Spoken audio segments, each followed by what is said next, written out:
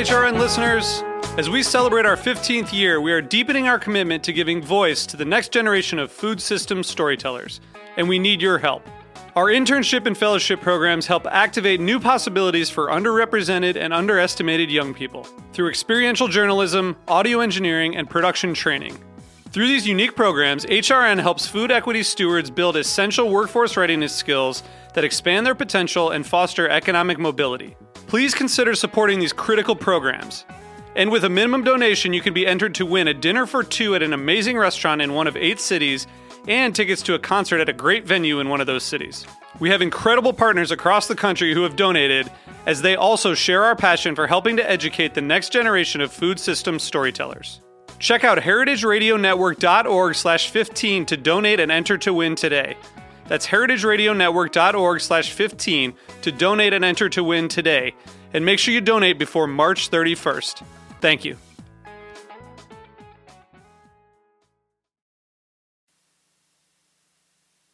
This piece was brought to you by Roberta's, robertaspizza.com. I'm HRN Communications Director Kat Johnson with a preview of this week's episode of Meat in 3, HRN's weekly food news roundup. This week, we're focusing on water. You'll hear some disturbing news from an NYC investigative reporter. Here lies the problem: how much we don't know about water tanks. Katie Kiefer reports on water woes in the heartland. Their water is heavily polluted with nitrates, which are coming from agricultural chemical applications on fields and running off into their water table. And we'll check in with Dave Arnold, who's about to open a new bar that will serve some pretty fancy H2O. It is hardcore. So pour up a tall glass of ice water and be refreshed by this week's episode of Meat in 3, available on heritageradionetwork.org, Apple Podcasts, Stitcher, or wherever you get your podcasts.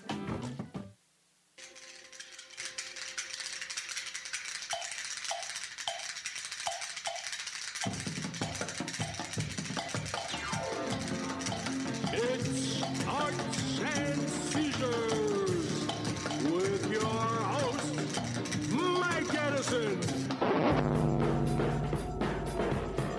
Arts and Seizures.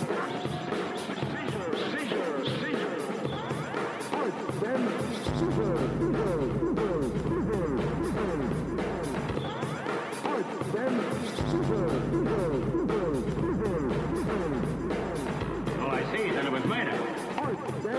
Ho, ho, ho. Merry Christmas. It's Christmas in summer. I feel like Crazy Eddie. It's always Christmas here. Always Christmas. All right, Arts and Seizures back.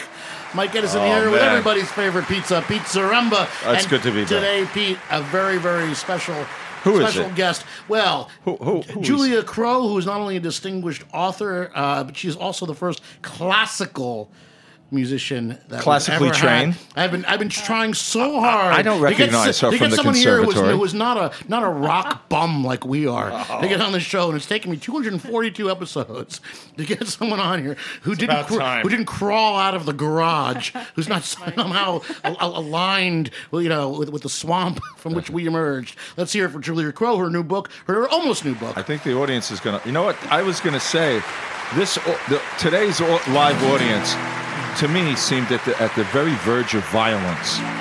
And well, that's because they heard classical, and these rock nerds that listen to our show just reject this sort of thing. Julia's almost new book is called My First Guitar. What's it about? Well, it's tales of true love and lost chords.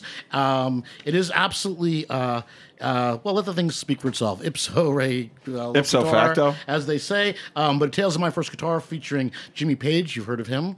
Les Paul, Joe Satriani, Melissa Etheridge. These are just the names on the cover. Pat Metheny, Scotty Moore, my very favorite, because I think every great guitar solo ever recorded was done by Scotty Moore first. Is Al Di Meola in there? No. Good. Yeah, seriously. Nor is Eric Clapton. Okay, good too. Yeah. By the way, see if you can find that Eric Clapton racist rant, Matt, while we're talking, just so we can embarrass him further, because apparently his publicist won't let you through the gate, right, Julie? You've conducted interviews with some of the very best guitar players in the world. They're all wonderful. It's a lovely story. My first guitar. Who wouldn't want to tell it? Yeah. Except Eric Clapton. Yeah. Well, we'll see. We'll see. Well, you ever see he has a compound in Antigua And the island, I saw it from like a mountaintop. You could look down, and it's like up the Bond villain's lair. It's on this promontory sticking out into the ocean. And it's probably like filled with sharks or something with a huge wall. And it's like a Bond villain. Well, you should go there and do the interview there. Yeah. But tell us about your book, which I've really been enjoying because my first guitar is it's a universal story. Yeah, it is. It was crazy. I went down to Baltimore for a guitar festival where I did a great number of the interviews, actually, because everybody was converged who played different things. Like John Hammond was there, Andy Summers was there. But I didn't know anybody, and I wasn't, at the time, a music journalist. And, I kind of knew. I did one piece for Classical Guitar Magazine in the UK, so my column started there, which was sort of the Yankee Doodle Foxtrot right before the obituaries. You got that, Ms. Rumba? A classical music story for a UK magazine. This is class, okay? We're adding some class and distinction to the show. I'm trying to Eliza Doolittle you up a little bit, okay? Yeah, which the column was. I better have more tequila. Yeah, you too, actually. Yeah, but the funny thing a poll, quick one. I can't. I'll be on the floor. Seriously. Bill. One shot of that stuff. You're on the floor. 2, you're under the table. 3, you're under the host. What's the Dorothy Parker line? Yeah. So that's a funny thing. When I would go to these festivals, people would expect somebody who was British, and then they would say to me, "You have the most amazing American accent." For a lady from London, which I'm not. But I went to a festival in the UK also, and I guess I'm jumping ahead of things, but yeah, no, I didn't know anybody when I went to interview with this book, and I stood in line at the cafeteria behind Andy Summers, and I saw what he was putting on his plate. But how do I break the ice, right? I looked at what he had on his plate, and I was like, you're on the blood type diet. And he's like, no, I'm not. He was very offended. And I was like, oh, neg? And he's like, yeah, I'm on neg, but I'm not on any diet. So that's how we met. So he seems like a lovely chap. I'm offended by his former bass player, singer, though.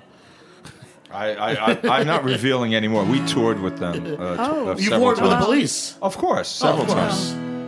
Of course you did. Our nickname for Andy was Granny. That and a few other things ensured that we never toured with them again. But were you guys label mates? Were they IRS? Yeah, yes, we were. And we shared booking agents and almost managers. And then what happened to them? How'd their career go? I don't know. I know what happened to them. It's fun. Well, I've really been enjoying the book, and I like. Jimmy Page, who was sort of. The holy grail of this whole thing, but it turned out to be a lovely fellow and very accommodating after he was. This. Everybody terrified me. Oh, he's going to be like this. He's going to be like that. And I just tried to turn it all off and go, and it was intrigue anyway. What was going his to see first him. guitar? It was a mysterious thing that he found in a closet that appeared and then disappeared. Just magically. This has to do with Aleister Crowley. He moved in a house and someone left it behind. Yeah, it wasn't that. Yeah. And then it sprouted wings and flew around the neighborhood. My first guitar, you neglected to interview me, Julia, for this book. What was your first guitar, Mike? Is a 1959 Down Electro. It was not bought in 1959. It was bought in 1982 or 3. I started playing the drums and didn't get to the guitar until I got to college. No one wanted these things at the time. Yeah. It's a beautiful copper 59 U2 with the concentric knobs. It was $130 at We Buy Guitars, which is one of the great places on 48th Street, which is now like a fucking ghost town up there. It's sad. It is, yeah. And I still have it, of course, and it twangs more than my Telecasters. Now I own like 35 guitars. You're kidding me. And Pete, how many guitars should a man have? I don't know. How many guitars are there? There's never going to have enough. It's like shoes, right? Too much is wonderful. Yeah. That's great. And you, Julie, what's your first guitar? That's crazy. Well, I grew up in a rooming house in Chicago, so my grandmother had a really tough reputation about who she would rent to, and word must have gotten out because she interviewed one guy who came in, and the whole thing, just to back up, my grandmother wanted to play music, but I don't think she ever did. But the emblem of this was a baby grand player piano that was in the living room. And if she liked somebody she was interviewing for a room, she would pop in a roll, and you knew that they were going to get the room. But I kind of had my own criteria. I'd crawl under the piano and push the key pins from underneath and make it look like ghost hands were playing the keyboard. And if they couldn't see a kid was under the piano doing this, I figured don't give him a room. But so this guy came in, and I think he must have cased out the place and seen me playing, jump rope or something outside, and because he saw me under there, and he said, I've got something for you. And he pointed to this big black suitcase he had on the floor, and he unzipped it, and it was a pawn shop guitar. It was a way for him to, he did get a room into the place. But it wasn't long afterwards that he set his room on fire. I guess he had a popcorn popper, sock, flung over it. It ignited, and I was the one who smelled it, and I got everybody out. My room was like on a back landing, and so I could smell the smoke coming up from the basement. And at a boarding house in Chicago. At a boarding house in Chicago. Did he lose that? Was he remained a tenant, or did he? He did. He never came back because I think he was back. terrified. Okay. Yeah. But I took the guitar. Good. That's what I grabbed, At least and you I got out. But it was a crappy little rainbow striped wooden guitar, bad warped neck, grimy strings. But I didn't know it, at the time. That was my guitar. Yeah, if my house is on fire, and when I'm grabbing an order like the cat, the cat, the computer, and then probably tell Christine that, and the 73. Well, I assume she's going to be helping me grab things. Oh, okay. My cellmate. I hope she's going to be grabbing things with me. The cat's a little bit tough, but the 73 Telecaster don't move on its own. Right. Quick, honey, get the guitars. Well, I'll quickly jump in. I had decided several times it was too late for me to learn to play guitar. That's when I was about 13 and then 14. Finally, I said... They had guitars then? Yeah, they had guitars. And I was listening to rock and roll. And finally, in 1969, I said, okay, I got to get a guitar. A guy was going to teach me. And I'm sorry, 1969. Sorry, go ahead. I know, bad time, bad year for anything. So I got a... Summer of Love's over. A guy in Maspeth sold me his early 1965 Fender Mustang because at that point, everyone said, oh, nobody would play a Mustang. They said it was a trainer guitar. So I forget what they called it. Mm-hmm. So I bought it for $65, but the guy had tried to refinish it with shellac. So I took it apart, and me and Brian Spaeth at this early age spent turns sanding it. Mm-hmm. Finally, we got bored with that, and we were smoking pot. So it sat in a box in Flushing in my parents' porch. For several years, about 5 years, it sat there until the Flesh Tones formed in 1976. Keith Strang was playing a cheap Japanese plastic electric guitar that he found in his basement and needed a real guitar, as he put it. I reassembled the Mustang, gave it to Keith Strang, and it became his famous guitar, pictured on many album covers and in many films and movies, until it was stolen at what airport? Barajas. Barajas. All right. One of my favorite airports in Madrid. Yeah, in I think early mid '90s. But that was his guitar. Oh. That was Keith Strang's. And a Mustang's a bitchin' guitar. It's a bitchin' guitar, but in those days it was like, oh yeah, okay. I think Mike Maricondo from the Ronchans played one early on. By the way, he was at the day I bought that guitar. I just had this idea I should start playing guitar. I've been playing the drums since I was a little kid. It's never too late is the message here. I didn't start playing piano till I was like 40 years old. Which some people may or may not consider a mistake if you've heard me play the piano. But, I got all the way to college. Well, it's too late if you didn't start playing when you were in high school or young. But I had this crazy idea to start a band, and I needed to write some songs. And I think he actually loaned me the $20 to leave with the guy at We Buy Guitars while I went downtown and tried to figure out where to get the other $110. This is good. Yeah. Yeah, and how about your son was a bitchin' guitar player? He is an amazing guitar player. Yeah, he shreds. No thanks to me. Yeah, he shreds, and not only that, it's like I walk in the house and he's playing Spanish classical guitar. Oh, great! And I said, "Where do you learn?" In the Metallica style. Oh, okay. And I said, "What?" I said, "Sergey, where do you learn that?" He goes, "Oh." He goes, I'm just reading it. And he's like reading it all. He's like, what? Where do you learn to read music? Yeah, how dare you? Right. You're making the rest of us look bad. Right. He's sight reading and playing Spanish guitar. I said, what? Like our friend Simon Chartier, who I walk into when he used to work the desk at Coyote Studios, and he's playing Bach, and I'm looking at what he's reading. He's playing it on a 6-string guitar, but it's written for a lute, which has, I don't even know how many strings, 4, I think. There's different choruses. But he's just sort of simultaneously transposing the keys and for this this thing written on parchment with a Quill's like, yikes. And secretly, though, as you know, Simon would much rather play, he likes to play Dick Dale and Johnny Thunder cylinders, and, and I liked your comment on his last record. Another shout out to our friend Simon. Just that it's a complete punk rock record that has no. It sounds like Minor Threat and doesn't call attention to the fact that you can play like Django Reinhardt anytime he feels like it. That's nice. He's a great guy. I hope he's surfing. I guarantee he is. Julie, you've got a guitar piece prepared for us today and a story behind it, I understand. I do. This is like Johnny Carson. It's like me. Let's go to the clip. You have a clip? You want to set it up? I feel like Ed. you look like Ed. I'm starting to look like Ed, Yeah, this is Bats and Umbrellas. One of the festivals I went to in the UK was at West Dean, which is in Chichester, which I think Keith Richards might, live around. I tried to interview him for the book, and actually his manager said to me, I think she was really worried it was going to be a technical book where I would go off on. Yes, exactly. She said to me, "Honey, Keith knows. Well, he can play guitars. He just doesn't know shit about them." So, I mean, it was a T-shirt worthy. Therein is a good story.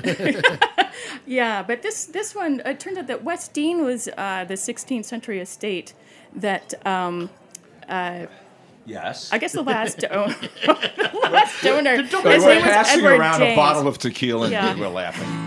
What about West Dean? Yeah, this guy, Edward James, back in the 1920s, he was the patron who brought in a lot of painters like Dali and Magritte, Man Ray, a whole bunch of people. He just some of my favorite guys. Do your work here, yeah. Pete thinks I'm square because I like modern art. He thinks it's very old-fashioned. Old-fashioned. My love for modern art. Things have changed in the last 120 years, Mike. Yeah, well, this place is massive and crazy, and as soon as I found out the history of it, I was enthralled. I guess James had this dancer wife who was from New York, and there's a staircase that she went up after she left the bath. Just went up without a towel, left her little damp footprints going up the staircase, and he was so in love with her that he had the carpet ripped out of the staircase and rewoven to have her damp footprints in there, but then at one point everything fell apart. He found out that she was cheating on him. With the gardener, I would hope. I don't know who it was, but he ripped out the carpet and had his dog's footprints put in. Oh, see that? The problems of the upper class. But you laugh like an American, so Yeah, how I you do. put over, I know, I this don't. lovely British lady, classical reporter. It's only in print. Well, laughing in print is the hardest thing to do. It is. But let's hear it for Julia Crow. And what's this called again? This is Bats and Umbrellas, because I walked into the foyer of this place. It was raining, and I went for my umbrella that I thought I left behind. It turned out to be a bat that flew off in the hallway. So a bat? Yeah, and it joined another bat. So these It wasn't a cricket bat. It was like a bat. It was a big-ass black bat, Big-ass black bat. 2 of them, so you'll hear them swooping.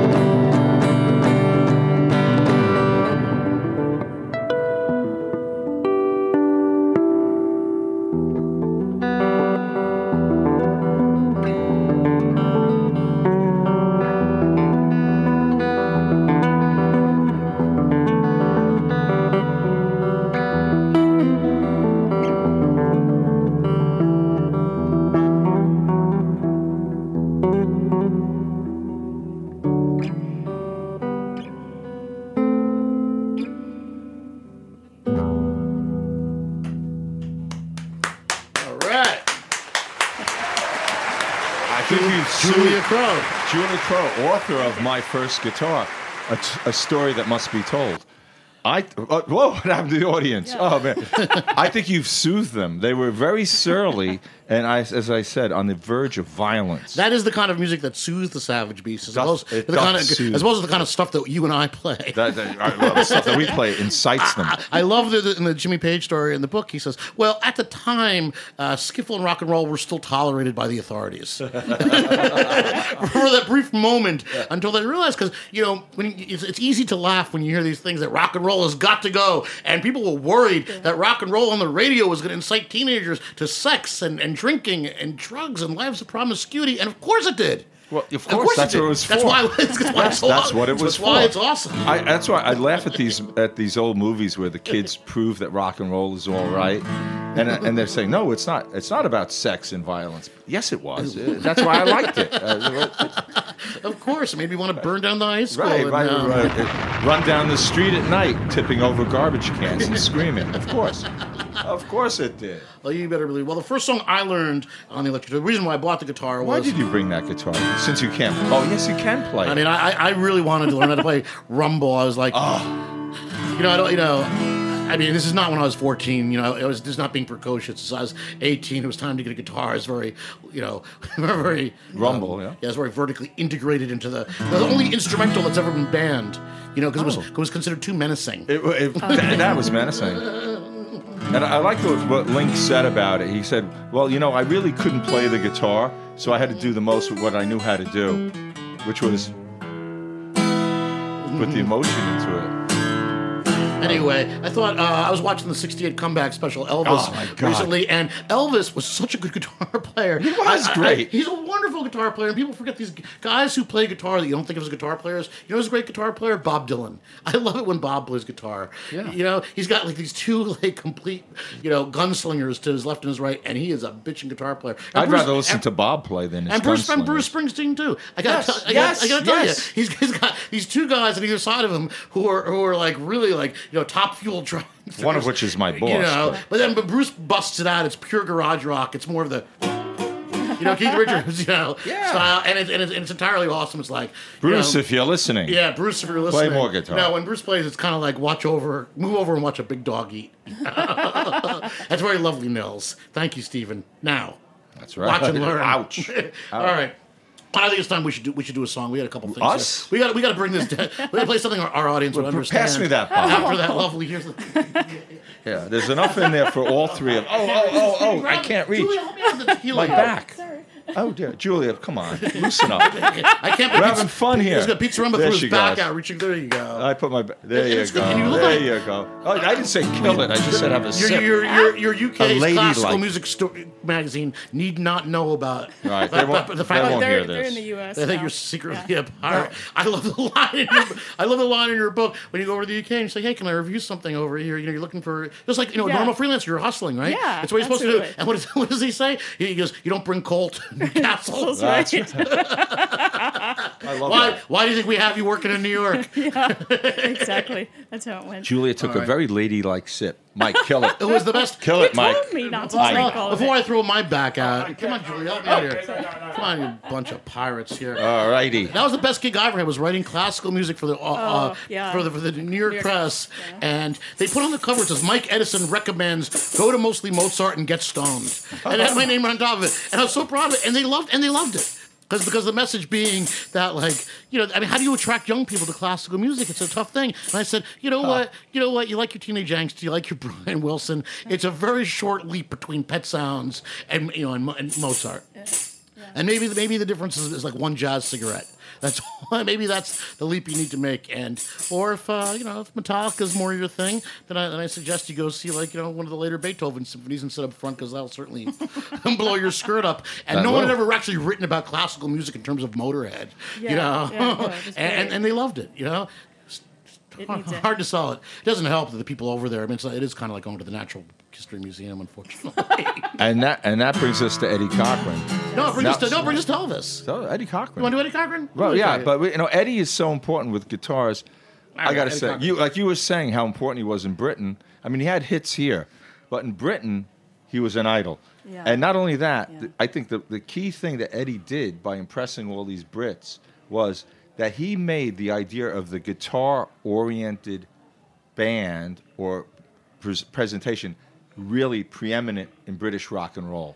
And that gave rise to the Beatles, the Stones, everybody. Like you know who loved Eddie Cochran the most? Led Zeppelin. Led Zeppelin loved because him. they did that medley at the end of their shows of "Come On Everybody" and something else. I think something else. Right. Later made famous by Sid Vicious, of course. I'm sure that popularized. I'm sure by that, Sid Vicious. that Jimmy, along with Keith Richards and John Lennon and Paul McCartney, all of them went to see Eddie's famous tour of Britain in 1960. With him and Gene Vincent and the Blue Caps, and Sheridan was in there, the British guy. Footnote to the Beatles. But anyway, if I remember the date correctly, April 17th, 1960, ended tragically, where they were trying to get to like the fourth stop, on this tour in the day. They're package tours, and Eddie was killed in Britain. Never to be forgotten in Britain. Anyway. Well, I was trying to tie this into your Led Zeppelin story, but we'll tie it in, baby. There it is. Well, you tell the story. It's your story. Okay. It's a day you were running numbers for Peter Grant. I was right. Actually, I had heard all sorts of horrible stories about their manager, Eddie Grant, a big guy, a big threatening man.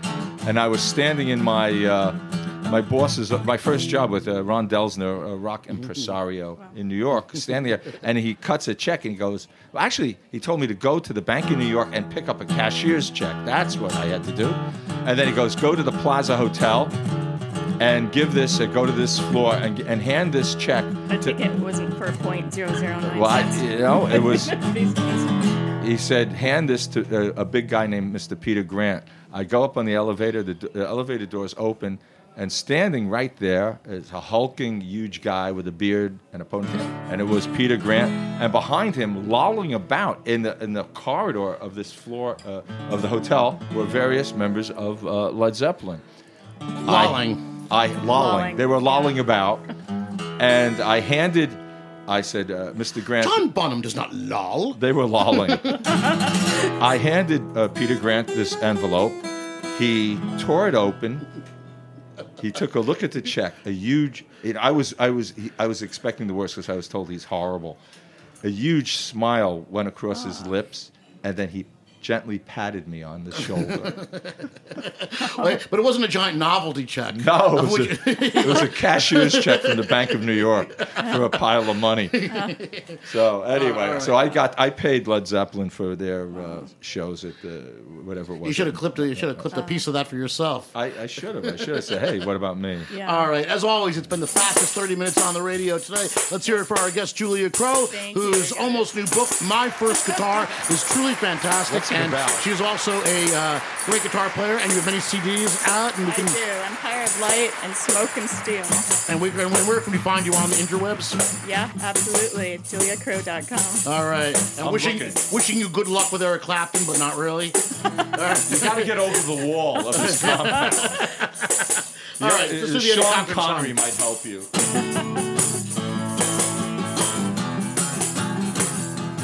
Well, she gets up in the morning with the whistles in her head, ready for school before class begins. Oh, little Lou, can I walk to school? You know the bells are ringing. If we are late, what shall we do? Well, the teachers in the class and lessons where we've been late. I said, we're just late again. Oh, little Lou, why did you make me hesitate? You know the teachers will say there's no excuse for being late. Come on, take a little.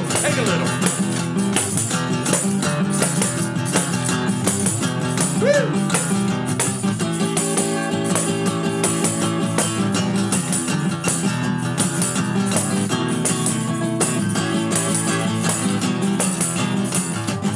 Well, the lunch bell's ringing and it's time for us to eat. The gang keeps us shoving, stepping on my feet, a little Lou. I saved up a place in line for you, but now that lunch has passed, can I walk you back to class? Now, the West class is over, I'm standing all alone. The football star was my little Lou, oh, my little Lou. bear. I'll try tomorrow. Hope to hear you say care. Whoa, whoa, whoa, little. There's more than I can bear. I'll try tomorrow. Hope to hear you say care. Whoa, whoa, whoa, little. There's more than I can bear. Oh, the crowd's going wild. You did. Hey, before we go, Julie, you got one more? Play us out. Julie Crow, play us out. Play us out. Take us someplace crazy. Take us to heaven. Play us out. Play us off the stage. Let's ride that bat out of hell. Ooh, that's a good name for a song. I'm ready for some pizza. Ready for some pizza. Pizza Rumble, always ready for some pizza. All right, Julie Crow, everybody. Pizza Rumble, Mike Edison, countdown to 250 Arts and Seizures. See you next week.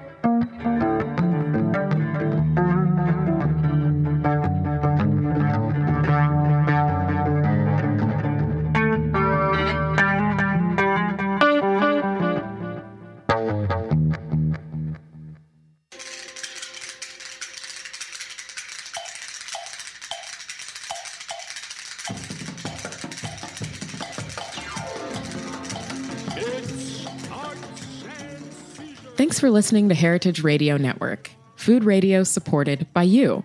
For our freshest content and to hear about exclusive events, subscribe to our newsletter. Enter your email at the bottom of our website, heritageradionetwork.org. Connect with us on Facebook, Instagram, and Twitter at heritage_radio. Heritage Radio Network is a nonprofit organization driving conversations to make the world a better, fairer, more delicious place. And we couldn't do it without support from listeners like you. Want to be a part of the food world's most innovative community? Rate the shows you like, tell your friends, and please join our community by becoming a member. Just click on the beating heart at the top right of our homepage. Thanks for listening.